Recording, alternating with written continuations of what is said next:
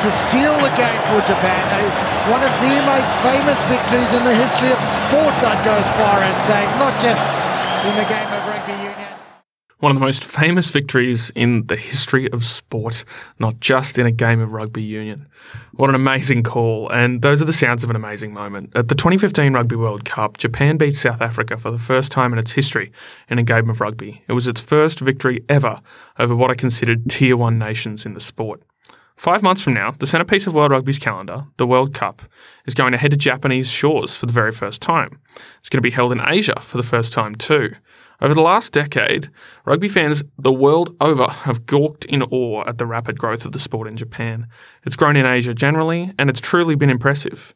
Japan has 200,000 players and 7,300 clubs. Only England, the country that founded the sport, boasts more activity at the grassroots level. So, why has it taken so long for them to be competitive? Why are they only now being recognised by rugby fans and media for what they are? That's going to take us a long look back as a question, so it's best that we start at the beginning. Now, there's a widely perpetrated misunderstanding in rugby, as we've discussed earlier, that Japan is a nation where rugby is new or emerging. Now, most sources would tell us that the first games of rugby in Japan were played by British officers in the late 1800s. Now, while some rugby historians, and Michael Galbraith of Yokohama Athletic Football Club comes to mind, allocate significant importance to this rugby heritage, I'm not so sure. I think there's going to be an element of relegating this to ancient history for me. And for much of the early history of rugby, games were exhibitions. You got 22 of your fittest and finest together, you pit them against another organisation for bragging rights, and there was a strongly representative element. This led to many wonderful rugby traditions, don't get me wrong. I mean, we do city versus country, we do army versus navy, we have all kinds of barbarians games. It does unfortunately set aside for me, though, from the point on this occasion. While some rugby was played in Japan at the time, as it was across the rugby-playing world, rugby in Japan looked basically the same as everywhere else. The purpose of this story is not to look at that. It's to look at what's made Japanese rugby so different. So often, we separate rugby's history into professionalism and bloody ages ago. So before 1995, just to explain, rugby players could not technically earn a wage for playing the game. This was in the spirit of amateurism. It's a sports phenomenon. It was once pretty popular, but it's basically dead everywhere now, except for a couple of niche leagues.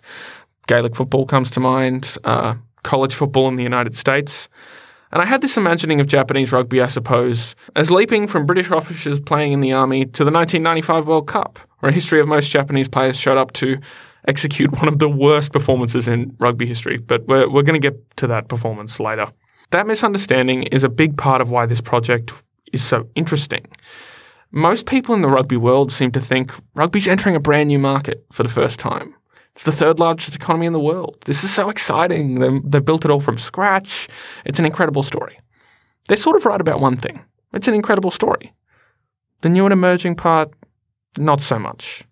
Japan has had a national rugby competition since 1948. Yes, 1948. Look, in comparison, when Japanese rugby began the first form of its national competition, the Australian Rugby Union didn't even exist. The game was operated entirely at the state level, and the administration was a mishmash of state rugby unions. This led me to a truly fascinating question when I found this out, because I didn't know it either. If everyone was playing in Japan, rugby's been so real for so long this whole time, why on earth were they so bad for so long?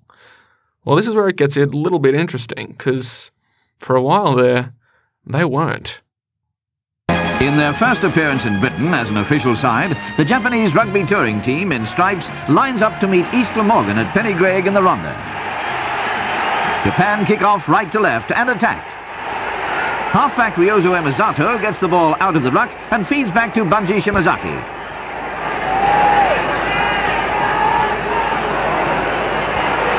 Japan scores the first try, but Vivian Jenkins evens the score with a try for Glamorgan. Now, Japan actually saw reasonable success in the post-war period for a time. Sure, they weren't enormously successful, but in the amateur era, they often represented themselves well. They did well on tour. This is where we go back to how it sort of happened. So despite the deaths of many players in the war and massive damage to infrastructure, huge Japanese conglomerates, private conglomerates, first among them Kobe Steel, invested in rugby teams. They believed it would raise morale and foster company loyalty for their employees. Tours were few and far between in this period, so it's hard to track the growth of the players' international competitiveness, even if they did have a good domestic game. But in a 1968 tour of New Zealand, Japan did win 5 of its 9 games, and they beat the Junior All Blacks 23-19 in 1968 as well. In 1971, England toured Japan. They won only 6-3 on a rainy day in Tokyo, and Japan's highest point in the 20th century, and certainly in the history of amateur rugby, was when they beat a Scotland 15 that was the Scotland national team, basically in all but name. They played all their best players in 1990. And in a lot of ways, the Japan of 1990, and this is what's interesting for me, really resembled the team of 2015. They seemed poised to take on the world. They were getting better by the year. So what happened? An undoubted low point for Japan's rugby momentum was a 1995 World Cup defeat at the hands of New Zealand. The irresistible nature of the New Zealand display was emphasised by their complete lack of mercy for their overwhelmed opponents, and a last-minute score from captain Paul Henderson confirmed their whistle-to-whistle commitment.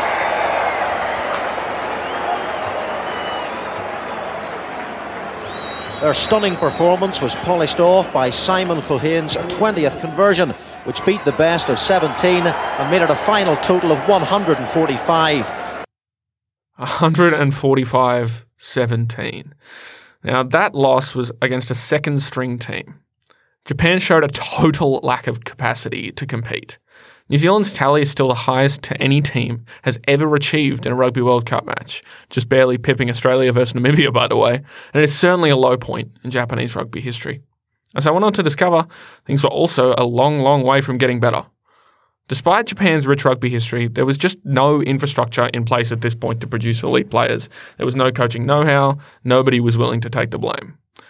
Rapid urbanisation and really high demand for land in Japan actually caused clubs and rugby in general to really struggle for pitches, which is a uniquely Japanese problem for them. And it relegates rugby to being played outside of the massive urban centres where, as you might imagine, the vast majority of Japanese people live and work. On top of that, this is where it got interesting for me too. Various criticisms started raining down on the Japanese rugby system in terms of their coaching. So it was a long run through universities and private companies. And one story that I thought was very funny was there were players who reported that they had ex-military coaches who vastly overestimated the importance, at least in the players' view, of discipline rather than skill. And they had this dreaded drill called the running drill. So imagine this.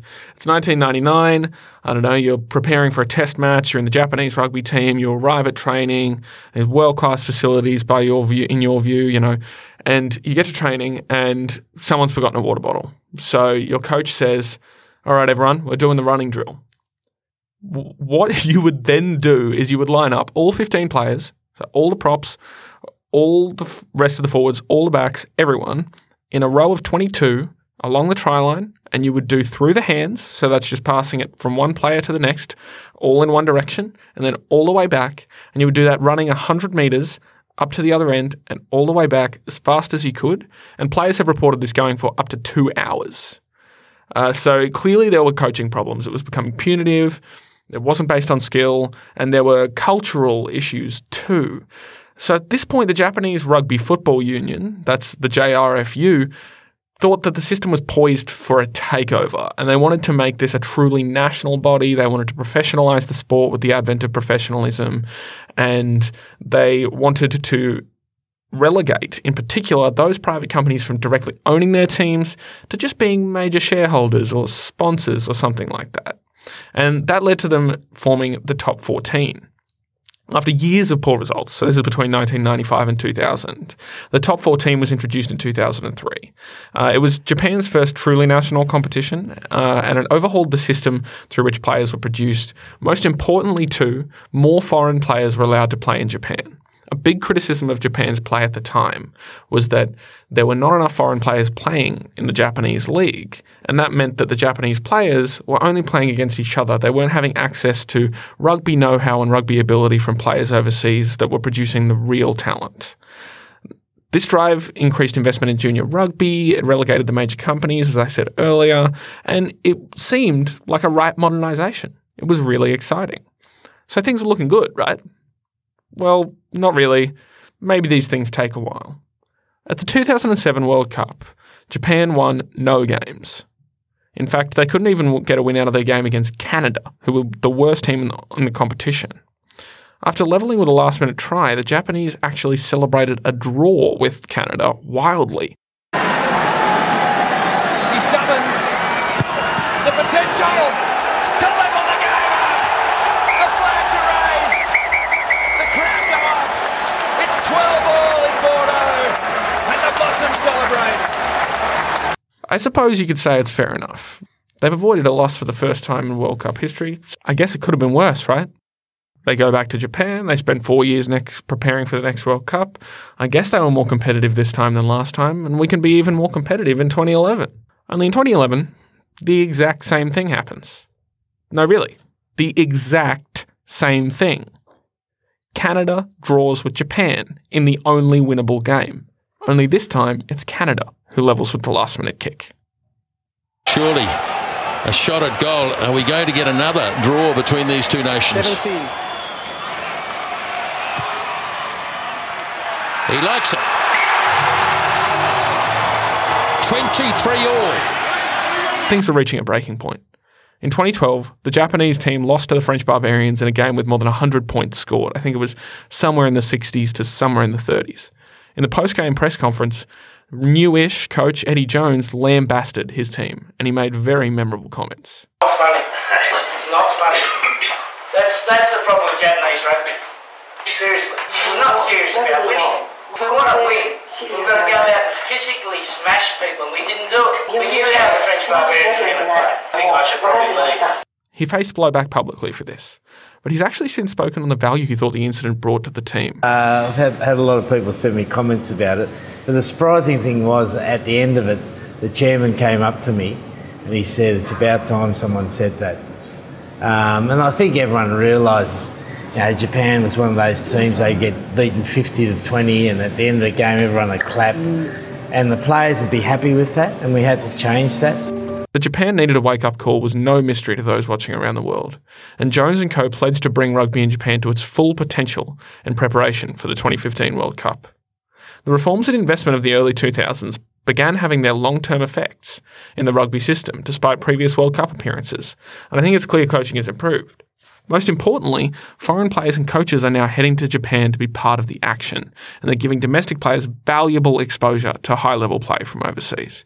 Now, to get an insight into just what that's like, I've had a chat to Ken Dobson, who currently coaches rugby in Japan. He's had a number of roles in the rugby community over there. So first, just a little bit about the man. Why don't you tell us a bit about your background, Ken?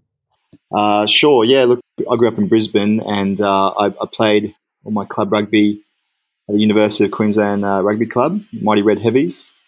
And then when I was 21, I had a couple of trial stints over with a couple of Japanese top league teams. Pretty much stopped playing rugby at about the age of 26. I started working, and then I used to manage Central Queensland. Sort of from that, I had a couple of short-term contracts coaching as a skills coach at a university in Japan. From there, I took on a role at a club called Hokkaido Barbarians, where I became the men's and women's sevens coach. And that's where I currently am now. So you trialled with some Japanese top league teams. What was that like? I mean, I mentioned earlier that domestic rugby's improved a lot. Did you feel like you could see that on the ground? And maybe you could give us some info about how it was different to Australian rugby, and also let us just kind of gauge what the level of play was like. Look, when I trialled with Kubota, which in the top league back in 2008, I got injured on the very first day of the trial camp. I was meant to be in there for about 3 days, and very first day, definitely within the last 12 or 13 years in Japan, the level's gone up sort of considerably. Like I couldn't even fathom a player of my ability being able to step into top league now. Back then, probably if you're a solid maybe reserve grader in Brisbane or Sydney, you probably would have been okay. Definitely not the case now. So You don't have a regional-based side like the Queensland Reds or the New South Wales Waratahs or the ACT Brumbies. They're all run by corporations. So you've got the Panasonic Wild Knights, you've got Suntory, which is a beverage maker. Absolutely. So that's really interesting because the corporate aspect of the game seems really important. So in the course of looking at all this, actually, I found a lot of criticism of it, though, especially in terms of player development. Do you think it hurts the development of young players over there to be in a system like that? Look, I can't speak for every, obviously, sort of side that there is here in Japan. But, I mean, I think... each side's probably going to have their own issues and their own sort of, good times or strengths and own issues, but, problems as well to overcome. With regards to maybe the retardation of development, particularly in the amateur area, that's definitely right because, if you're a very talented 18, 19-year-old who should be playing against men, so there are a couple of sort of, I guess, instances with regards to company rugby and university rugby and the way rugby is structured as a whole in Japan, which can definitely delay that sort of development that you might not see over in perhaps Australia or New Zealand or South Africa or England. Yeah, well, if that's having a major impact on the performance of the national team and the young players, like you said, and also as the system as a whole, are there any strategies, do you think, that teams and clubs can do to sort of take the edge off that effect and maybe blood young players? Look, you can already see, I know some of sort of the company teams, like, for example, Panasonic, very successful, very strong company team, a lot of Australians playing there, Berwick Barnes, Dan Heenan, Digby Ioane that was there for a couple of years, Benny Gunter. Look, they're a strong top league side, and they've formed a very close relationship with one of the strong university sides, where they train together. And even have a couple of instances where a player's in their fourth year of university, but they were off playing for Panasonic. So a couple of universities and companies, probably for the benefit of that player and mutual benefit of each other, have tried to sort of work together and perhaps bridge that gap. So with the World Cup coming up, Ken, I do have some World Cup related questions. Can you feel the hype on the ground? What's it like in Japan in the lead up? Yeah, absolutely. Look, there's a lot of fan hype. You walk around. I live in Sapporo, up in Hokkaido, which is on the North Island of Japan, and we're hosting two games. One's Australia versus Fiji, and the other is England versus Tonga. And look, just walking around the station or the city area, there's posters everywhere. If you turn on TV, you've got Michael Leach, the Japanese captain. He's on, or another couple of famous sort of Japanese players, Goromaru Ayumu and a couple of other guys. They're appearing on various sort of advertisement commercials. I would say most people are well aware that the Rugby World Cup is going to occur in a couple of months. And, judging by the ticket sales, it's going to be a raging success. So just to cap it off, I thought I'd ask you quickly, just what's something really unique you think about Japanese rugby? What, I guess, are the moments where you think in the course of being over there that this would just not happen in Australia and that our listeners might not yet appreciate about the nature of the game over there? Yeah, okay. Good question. Look, I suppose I've been here for a while now, so I guess a lot of the things which are a little bit unique have perhaps come the norm to me. But I guess one would be probably the level of respect that Japanese players show, not only to everyone involved in the game, but also look to the ground.